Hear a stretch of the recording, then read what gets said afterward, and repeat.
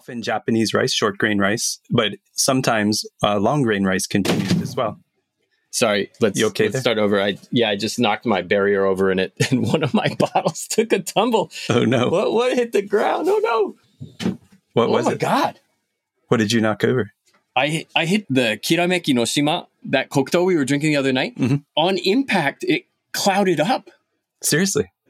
It looks like a karu-piece soda or something. Wow. I'm going to have to try that with my bottle now. I'll go knock it just over. Whack it against the floor. Yeah.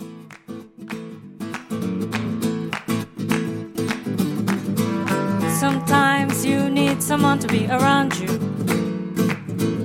Someone to sit down and pour you shochu. But sometimes saying goodbye to familiar folks is the only way. Sometimes that's when you finally find your space. Welcome to the Japan Distilled Podcast. We're very glad to have you joining us today. I'm your host, Christopher Pellegrini, recording in my booze closet in Tokyo, Japan. And with me, as always, recording in Fukuoka, Japan, is my co-host, Stephen Lyman. We are both certified shochu and awamori professionals, published authors, and I think this might be the understatement of the decade, we both probably drink our body weight or several grown humans' body weights in sweet potatoes every single year. We've been exploring the wonderful world of Japanese spirits for more than a decade, and we are extremely excited to share them with you through this podcast. Stephen, how you doing? I'm doing well, Christopher. As always, I think this episode is going to be interesting. I guess we haven't actually introduced what we're going to be talking about, but I'm going to do a little bit of a spoiler. We're talking sweet potato shochu. Yes. And for me, who's somebody who discovered these drinks in New York and had limited access to what was available and really could only dig into sweet potato when I was visiting Japan, to now live here and be able to get my hands on all sorts of things, it's really been an incredible rabbit hole for these drinks. There's just so much diversity just within the single ingredient. I feel so bad for people outside of Japan the people who catch the sweet potato bug and they just have nowhere to turn. You just can't find it, or at least not anything that's really of note. I was trying to be very diplomatic and not use a bad word there. It's really scarce outside of Japan, isn't it? The good stuff, the good sweet potato. That's right. Almost everything that exports is made by really large companies, which we'll touch on. And of course, fortunately, recently, there are a number of much smaller distilleries who have begun to export. So good stuff is on its way, I think. But for a long time, you're only getting sort of the mass market, middle of the road, inoffensive, I guess is a good way to describe it, sweet potato shochu. I think that is a good way to describe it. It really is made for a wider audience. It's a really unassuming version of what sweet potato shochu is. It's definitely different from what it used to be. But we'll get into that in more detail. I think one of the easy ways to start this whole discussion, and I hope that you'll agree, is that we can just focus on your own experiences. I mean, you have ample experience making sweet potato shochu in a sweet potato shochu distillery here in Japan. So I think we should start from your own experiences and your own thoughts on this. Sure. I mean, I've been working at Yamato Zakura seasonally every year since 2013. And if you want sort of a visual journey through the process, visit my Instagram at shochu_danji, DANJI. And back in 2017, over about 25 or 30 days, I documented every single step of the process for making sweet potato shochu. So it's sort of a storyboard. But of course, I know how to make it, but that's one distillery that has just a handful of brands. So, and that's just scratching the surface of what sweet potato shochu can be and is. Or should I say is and can be? Yeah, it's the most diverse subcategory in the entire shochu and awamori industry. And I know you're probably sitting there listening to this and saying, wait a second, how diverse can sweet potatoes actually be? Do you have a comment on that, Stephen? Well, to my understanding, there are about 50 different varieties of sweet potatoes used in sweet potato shochu production. And then you've got the substrate that your koji is grown on. You've got the yeast. You've got the 3 types of koji. And all of those decisions can lead to just a really, really wild and wide diversity of aromas, flavors, and experiences with these drinks. Right. And we'll get into that in much more mushy detail very, very soon. But I just want to remind everybody that this is the third in a series on the predominant styles of honkaku, or what we can translate as authentic shochu in Japan. And the previous two episodes were about rice and barley shochu, respectively. And those two styles together represent probably, and I don't know what 2020 looked like exactly, but generally they make up about between 40 and 45% of the domestic market here in Japan.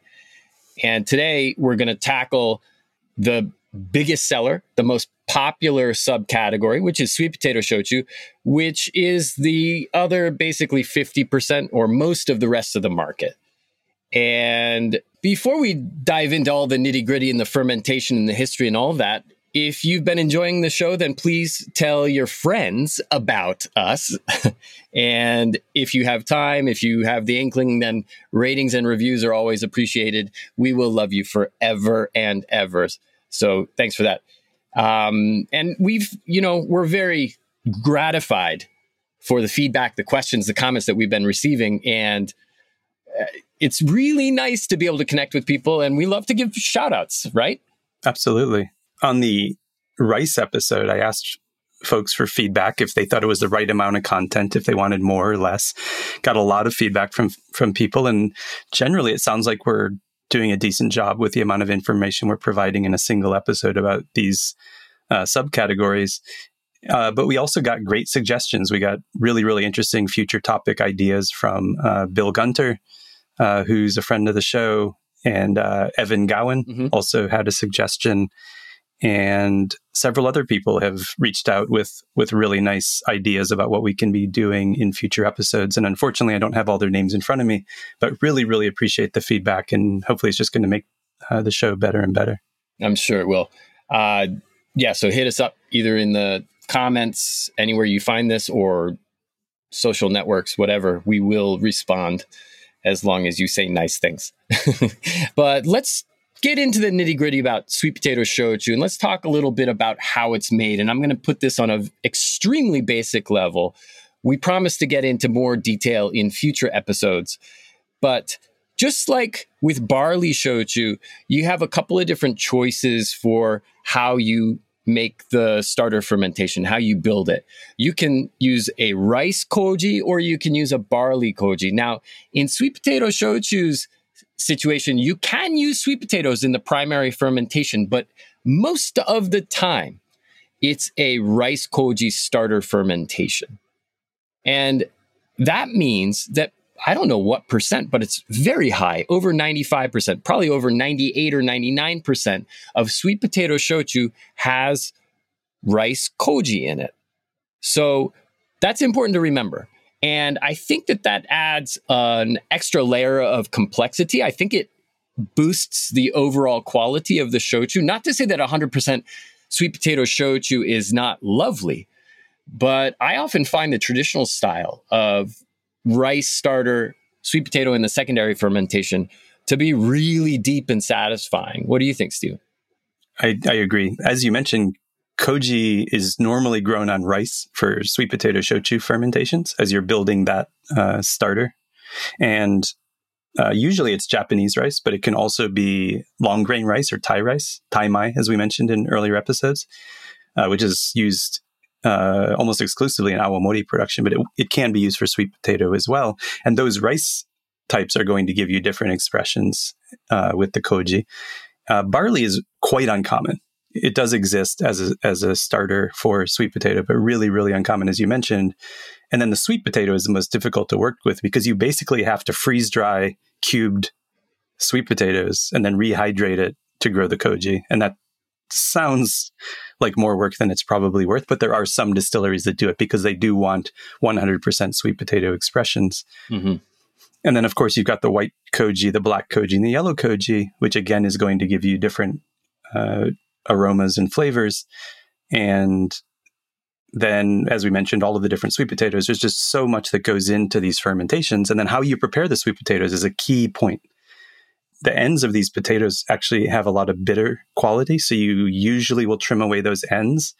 And then these potatoes are not shelf stable, grocery store ready sweet potatoes. These are cultivated for maximizing yield of starch and nice aromas for shochu production. So these are not the sweet potatoes you'd see in your local supermarket. These are big, white, starchy potatoes. They are sweet, so they're not like our white potatoes in the States or overseas, but they are very different. And because they're not designed for sale to supermarkets or to restaurants, they actually begin to rot as soon as you take them out of the ground. So you really want to process them very quickly, which makes sweet potato shochu production a very seasonal thing.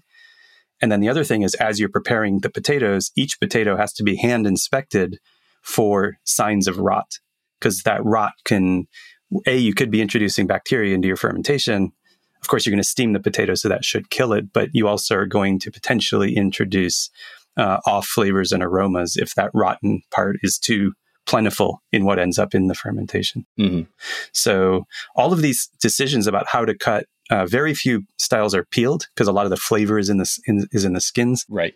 But, and then almost all sweet potato shochu is made with steamed sweet potatoes, but there are also roasted sweet potato shochus. Sure. Right. So there's all of these different decisions being made, which is part of what makes it just such a broad category. It's such a fascinating part of the industry, and it definitely has the most brands in terms of the available brands for consumption on a year-to-year basis. We're talking thousands of brands are produced every year, mostly in a rather geographically constricted area down in southern Kyushu. It is sweet potato shochu is made all across the country. Maybe not in every prefecture, but quite a bit. However, it really is, the production is concentrated down in southern Miyazaki, Kagoshima Prefecture, and that's about it, really. We're talking about a very small area, and it's a fascinating category because, yes, these tubers are pulled out of the ground. How many other spirits are made from things that grow underground? It's a really, really cool part of the sweet potato shochu story. But despite all of this quality and variety in the sweet potato category, it is still shochu as a whole, and sweet potato shochu in particular, of course, is still not recognized as its own category by the TTB in the United States of America. And I can never remember, what the hell does TTB stand for? Do you know? I believe it's test tube baby, isn't it? Those test tube babies have very strict rules and guidelines, and they're not flexible. Seriously, though, it's Alcohol and Tobacco Tax and Trade Bureau from the U.S. Department of the Treasury. So it should be the ATTTB. That's right. Weird. Mercifully, it is the TTB. A off. That's important. I think it's good that it's just TTB, because I'd never remember ATTTB. Okay, whatever. So the TTB does not recognize shochu as its own category yet. Hopefully that will change. So when you see a sweet potato shochu product in the United States, at least, it's going to say on the front label, it's going to say something to the effect of spirits distilled from sweet potatoes and probably rice. It won't say probably on the label. I inserted that. But if it's a normal or regular sweet potato shochu, it'll say sweet potatoes and rice. Of course, if it's 100% sweet potato shochu, then it'll say spirits distilled from sweet potatoes and nothing else. But that's the required labeling on the front of the package. You can't just say sweet potato shochu. That's not allowed. It has to describe the ingredients, which is kind of annoying. I hope they get past that relatively soon. All you folks that are listening in the United States, you can help this process by drinking more shochu. Anyways, let's get into the history a little bit, and then we'll move back into the nitty gritty again. Go ahead, Stephen. What you got for us? Sure. The sweet potato is not native to Japan.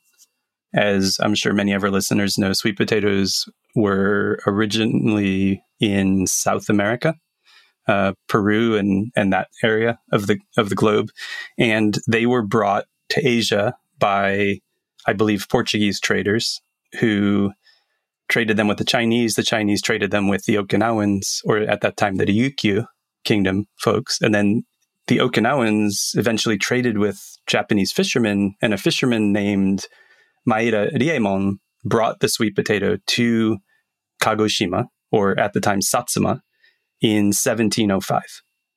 And he began cultivating sweet potatoes in Satsuma. And then in the 1720s, 1730s, it was a huge crop failure, and rice, barley, millet, all of the grains failed. And because the Satsuma domain had grown so many sweet potatoes, they could feed their population. In other parts of Kyushu, where this crop failure had occurred, there was mass starvation. And the Satsuma domain was spared that horror because of the sweet potato. So, and that's also why people remember the fisherman's name, because essentially he's credited with saving the lives of thousands of people. The sweet potatoes, as I mentioned, they begin to rot as soon as you harvest them. So the local farmers and fishermen realized they had to do something else with them. And of course, because distillation technology had already arrived, they started making sweet potato shochu in Satsuma. And then it just basically grew from there. It became their local spirit. In the intervening years between then and now, sweet potato shochu has grown. It has reached other parts of the country. It's all the way up into islands closer to where I live. And there is immense diversity in the category.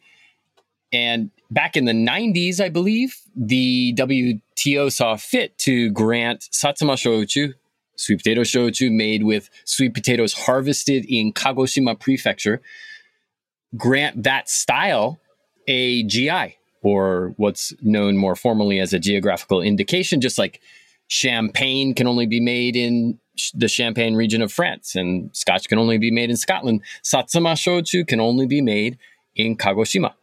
And so you may see on the back of some labels, sometimes it's on the cap, on top, sometimes it's even on the front label, this little kind of oblong, flat, in a horizontal sense, kettle that is one of the traditional ways to heat and serve shochu. There's varying shapes and styles across Kyushu and even into Okinawa.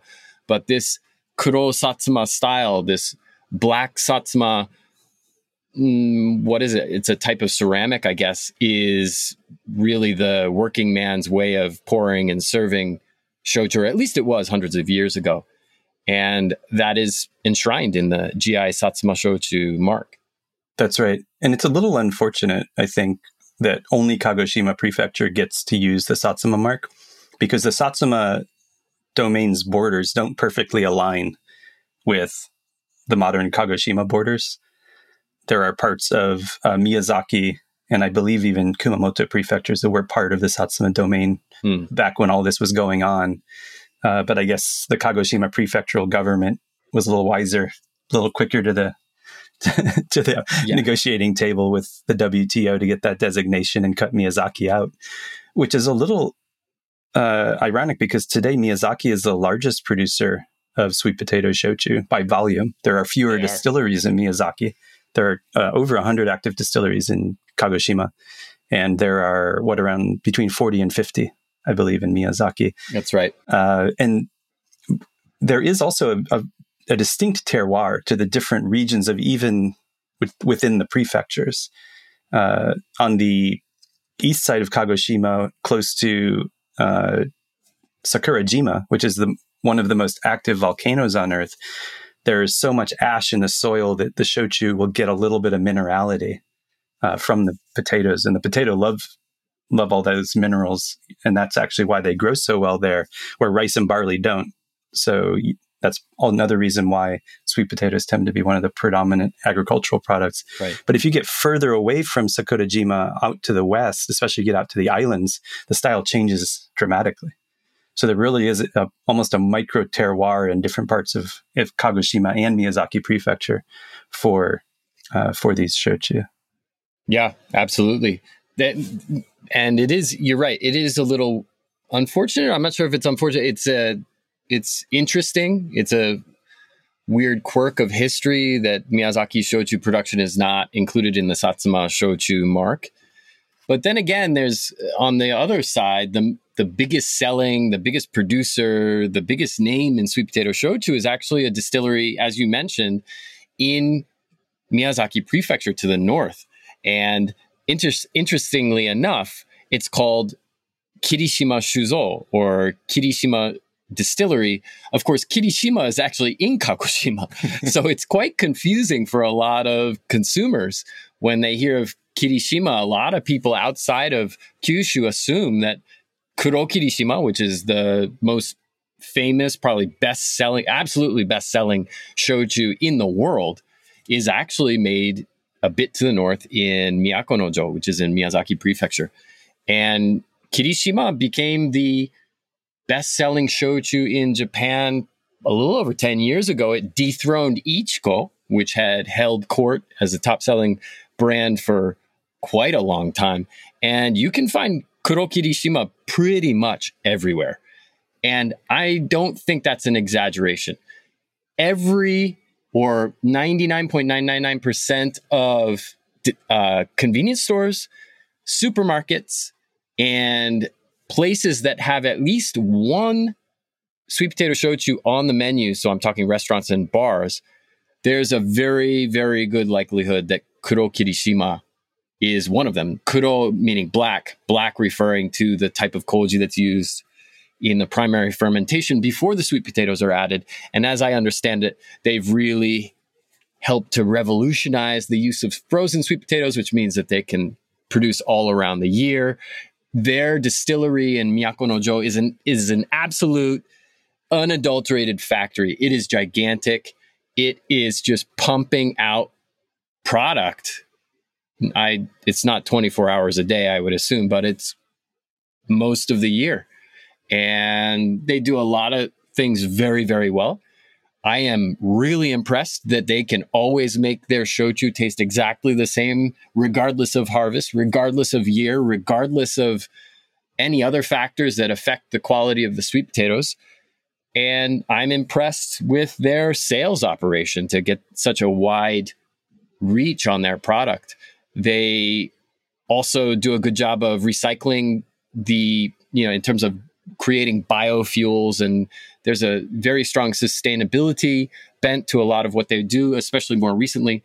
So it's a remarkable company and a very successful one, and they've been leading the industry for quite some time. They have been. And just to give you a sense of scale, now they don't have just one distillery, they have several, but their newest distillery, I believe, can put out 400,000 liters of raw distillate per day. Yamato Zakura, where I work, makes 40,000 liters of raw distillate a year.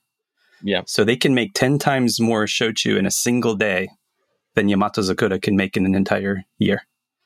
So they really are a massive, massive producer, and they are everywhere. The Kuro Kirishima is the ubiquitous brand, as you mentioned, but then they also have Aka Kirishima, right, which is red Kirishima. And that's not because they use red koji. I'm not aware of any red koji shochu, but it's because they use red sweet potatoes for that. And that one is really considered a premium brand by a lot of Japanese. It costs a little bit more, and you'll often see it on menus at places that are a little bit more exclusive. So they decide, all right, we're going to put Aka Kirishima on the menu rather than Kuro Kiri because we're a little bit more fancy shop, right? Right? And that actually is often given to people as gifts, is Aka Kirishima. And then they do have even more premium limited brands. But really, they do. Huge company. I had heard, and I really want to confirm this, and maybe we'll talk about it a little bit more in a future episode, that how they really got their start and how they passed Ichiko was that some famous celebrity at the right time on the right TV program said, I only drink Kuro Kirishima. That's all it takes sometimes. That just got everyone curious about it. So everybody started drinking it. They had the sales force in place to deal with that, and they were able to ramp up production, and the rest is history.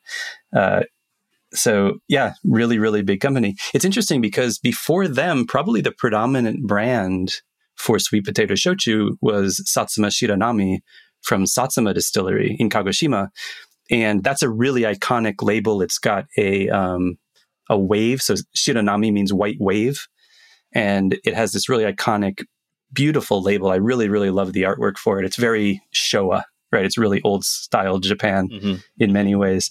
And that brand, when I first started drinking it 10, 15 years ago, had so much character. And it was just so interesting. And it was almost like I couldn't make out what is this drink? You know, it really was this sort of full-bodied, old school style. And actually at that time, if I would session Shiranami, like I was out at an izakaya for an evening and that's the bottle we were drinking, I ended up having like psychedelic dreams, like really, really wild dreams. The oils are getting to you. And it happened several times with that. And it ended up, over time, they evolved the flavor profile, and it's a much more mainstream, easy drinking expression now, and those dreams have disappeared. So there was something in the old something formula. Addictive in it that makes me crave for it nightly. Satsuma Shiranami was essentially the king back in the day. When I first came to Japan as well, it was really controlling the entire sweet potato shochu market. But then I think their priorities switched a little bit. They started focusing on developing international markets, and they stopped focusing quite so much of their energy and their resources on the Kagoshima market, which was really important to them at that time. And they were kind of usurped in that space. And they are now no longer the leading sweet potato shochu consumed, at least in Kagoshima City, which always used to be the case. But you're right. The drink has changed over time as it has been adjusted, as it has been massaged to kind of reach a larger audience, I think, is what they're going for. But it's Satsuma Shiranami. You can get that overseas, just as you can get Kuro Kirishima, especially in the United States. I know they're available. But those are some pretty large makers. Those are the big folks. And they're very, very good. They work a number of different ways. But I would put them in kind of the medium, inoffensive category. If I had to split sweet potato shochu into three groups, I'd probably say that there's a more traditional group, something more unctuous, spicier, more from the earth. You've got the medium group, which is the toned down version of that, the more modern version of that. And then more recently, we've got this fruity or very light type sweet potato shochu, which has come about in the last 5 years, where you're using different potato strains, different yeast strains. You're getting some of this lychee, you're getting some wine-like notes in sweet potato shochu, which is pretty bonkers when you think about it. There's a lot of innovation going on. It's very cool to see. I guess one of those really fruity styles would maybe be like Yasuda, I think, is one that people often look for. Mm-hmm. And then Flamingo Orange has come on more recently. I think that may be that's a private brand, I think, for Kosedo Saketen down in Kagoshima, made by the makers of Yasuda, actually. So this is a new style that we'll probably see a lot more of. It's a style that goes very well with sparkling water. And I think that's the goal, is for it to be a really refreshing, lighter style drink that people can session. They really are. They're almost like tropical fruit notes. You get almost confectionery. Mm-hmm. Sometimes it's really, really bright, light, easy drinking. It's so far removed from that traditional style that you and I fell in love with when we started, that it's almost unrecognizable as sweet potato shochu. Yeah. The yeast is so strong, and then what they're playing around with fermentation time and temperature and what kind of potato they're using has really turned the category on its head in a big way. And there are just new brands in this style coming out all the time. Yeah. And they get a lot of attention. So I don't think many or any of them have made it to export yet, but there's no doubt that they will. It's definitely going to be a style. And I do think that there is a potential mass market appeal there, where I think the really traditional styles are probably always going to be niche, just because they're so funky and weird. That's going to be your hardcore mezcal drinkers, your Armagnac drinkers. The people into really, really deep, interesting drinks are probably going to gravitate toward the classical or traditional styles, where the light, fruity ones will probably be the crowd pleasers going forward. Yeah, and I think we're both in the group of people that gravitates towards the funkier, more traditional, the more expressive styles, at least in terms of depth. And, they're not super available outside of Kyushu, even, to be perfectly fair. And they're not as common as they once were. When I first arrived in Japan, I felt like there was a lot more stuff that kind of fit the old classic style. But there's far less of it these days. Now, having said that, and you should go out, if you're new to the sweet potato shochu world, you should go out and try and find shiranami. Try to find kurokiri, kurokirishima. Kurokiri is the nickname for kurokirishima, at least in Japan. Try those out. Try them on the rocks. Try them with some hot water, oyuwari, which is always a pleasure, and both of them work that way. But I guess let's make our own recommendations for brands that we know are available, at least in the United States, which is what we're most familiar with. What would you recommend over there? I mean, we were talking about 100% sweet potato before. What's available in the States? Well, I think for 100%, you've got two brands, Ikomon and Beni Iko. They're both 100% sweet potato shochu. And Ikomon is made with Kogane Sengan, which is a standard sweet potato, and then Beni Iko, Beni means purple, so it's made with a purple varietal of sweet potato. Okay. Expressed very differently because of the difference in potato. So that's really a nice way to see how the potato itself can influence the drink, especially because you're going to have no effect from rice, right? It'll only be sweet potato. And these are spicy. They really have a lot of black pepper in both expressions, but then you get a different flavor and aroma from the purple sweet potato. So that's a fun one. Another way to sort of explore in that way is if you want to understand how koji influences sweet potato shochu, the Hozan series is a good way to do that. Sure. They've got Kicho Hozan, which is black koji, Tomino Hozan, which is yellow koji, and then a recent release is Hakuten Hozan, which is a white koji expression. And very helpfully, the labels are black, yellow, and white. And so that's a nice way to taste through how koji influences, because they're using the three different koji, the same sweet potato made in the same distillery. So it's a really nice way to see that. That's a really good educational way. Taste them side by side, see how the aromas differ, and then try them a variety of ways. For instance, the black koji, Kicho Hozan, will probably play a little bit better, as will the white, with hot water. Whereas the yellow koji, Tomino Hozan, which is a great starting point for people new to the category because it's really floral and fruity, that one's going to play a little bit better with cooler temperatures, possibly even with sparkling water. And there is some good, interesting stuff going to the States. For instance, there's some aged stuff, some long-aged sweet potato shochu. Probably the most famous is Tenshi no Yuaku, which is a barrel-aged sweet potato shochu. And I know that sounds pretty interesting, and it is. It's actually really good. It's fantastic. I think it might be sherry casks.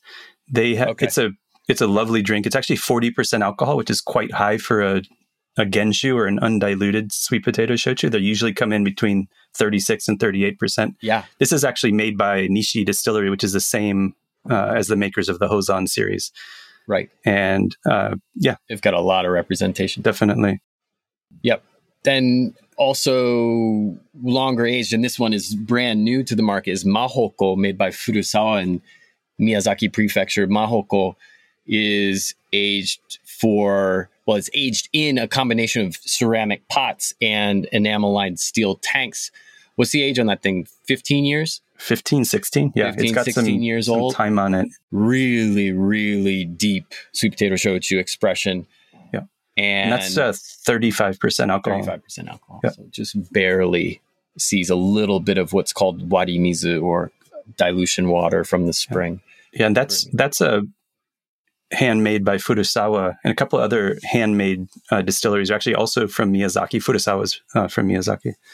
Are Toji Junpei and Watanabe. Sure. Those distilleries both make handmade sweet potato shochu, and both are available in the U.S.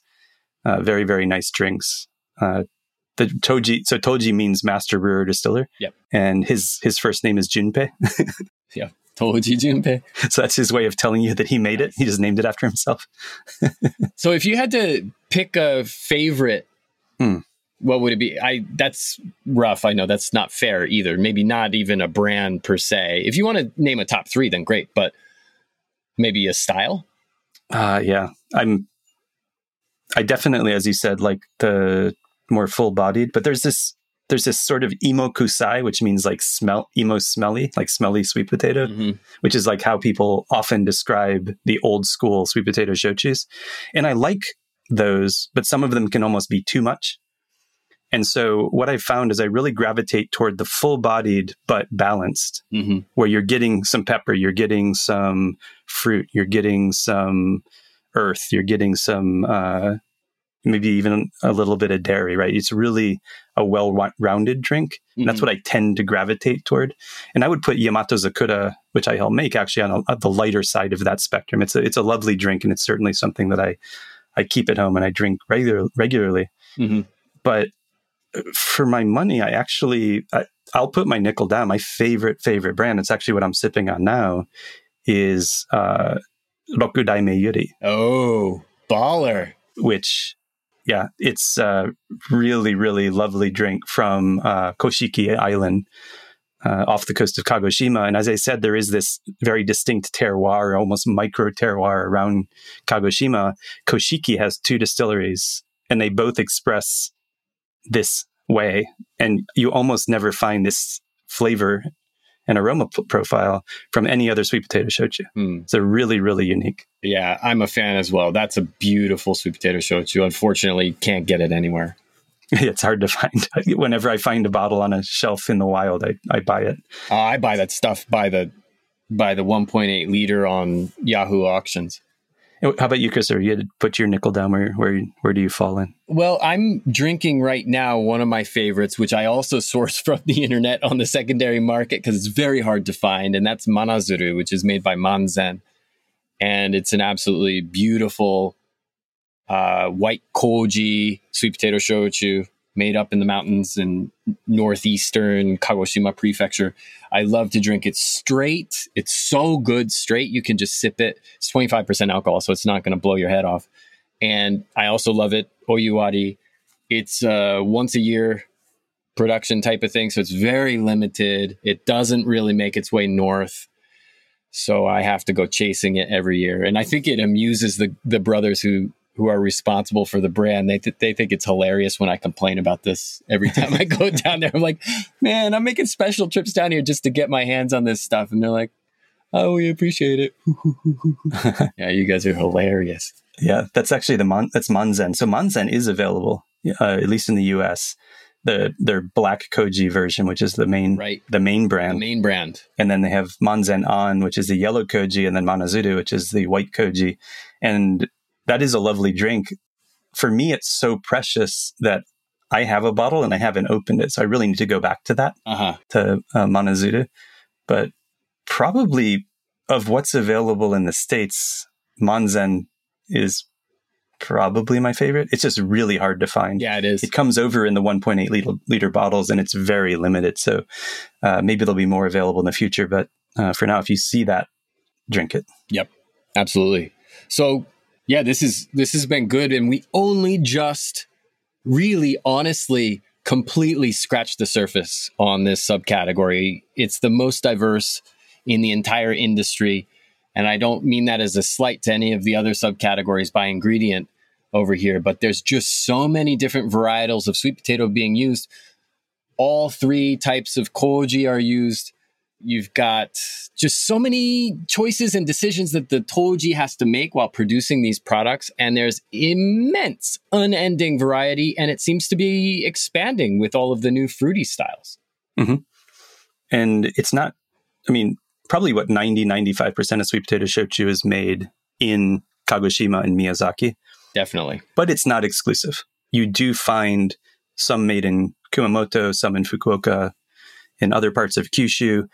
And I've seen or heard of sweet potato shochus being made up in Honshu. Yep. And even in Hokkaido. Although Hokkaido, actually, they use the white potato like you would expect from a vodka, more often, right? I guess in Japanese, jagaimo. They often do, yeah. Which is a very, very different expression. But you're right. We've just scratched the surface on this. I have a feeling we're going to have all sorts of episodes exploring all different aspects of both shochu production methods, which is what a lot of the requests were that people were asking for in future episodes with the comments we've been receiving recently, but also digging into what makes a purple sweet potato special, what makes Kogane Sengan so important, all of that sort of thing. So it's just going to be so much more content on shochu, I believe. So thank you very much for listening today. And if you're interested in learning more about sweet potato shochu or any other type of shochu for that matter, please go to your local bookshop and buy a copy of Steven's book, The Complete Guide to Japanese Drinks. If they don't have it, then please ask them to order it. It's a fantastic book that will bring you up to speed on all the history, all the different styles, and not just on shochu and awamori, but other drinks made in Japan as well. We'd also like to remind you that we now have our weekly Japan Distilled Show Tuesday live streaming on our Facebook page and our YouTube channel. That's 9 p.m. Eastern every Tuesday currently, and 10 a.m. in Japan on Wednesday morning. You can find me at Chris Pellegrini on Twitter and Christopher Pellegrini on Instagram. Steven, where can people find you? You can find me at Japan Distilled on both Twitter and Instagram. We also, as Christopher mentioned earlier, we have a Facebook page now for the show. Please reach out with any questions or with feedback about the show. I also, as I mentioned, have a series of photos at shochu_danji on Instagram on the production process, which is probably worth checking out if you want to learn more about how sweet potato shochu is made. This was back in 2017. And for additional reading, of course, everyone should have read, if they haven't already, they need to go out and get it, the new and improved The Shochu Handbook by Christopher Pellegrini, now available on Amazon. Lots of great content on sweet potato shochu and other styles, lots of brand recommendations, drinking styles, all that sort of thing. And of course, if you'd like to see any reviews of specific brands that are available overseas, there's a decent chance that they're on our site, kampai.us, which has lots of reviews of export brands. So thank you very much for listening. Our theme song is Begin Anywhere by the very talented Tomoko Miyata. Our audio engineering is completely done in his home by the incomparable Rich Pav, who also edits the fantastic Uncanny Japan podcast with Teresa Matsuura. Please be sure to check that podcast out as well if you're interested in Japanese fables and ghost stories. Thanks, everyone, and to all of you everywhere in the world, from both of us here in Japan, a very hearty and heartfelt kanpai. Kanpai.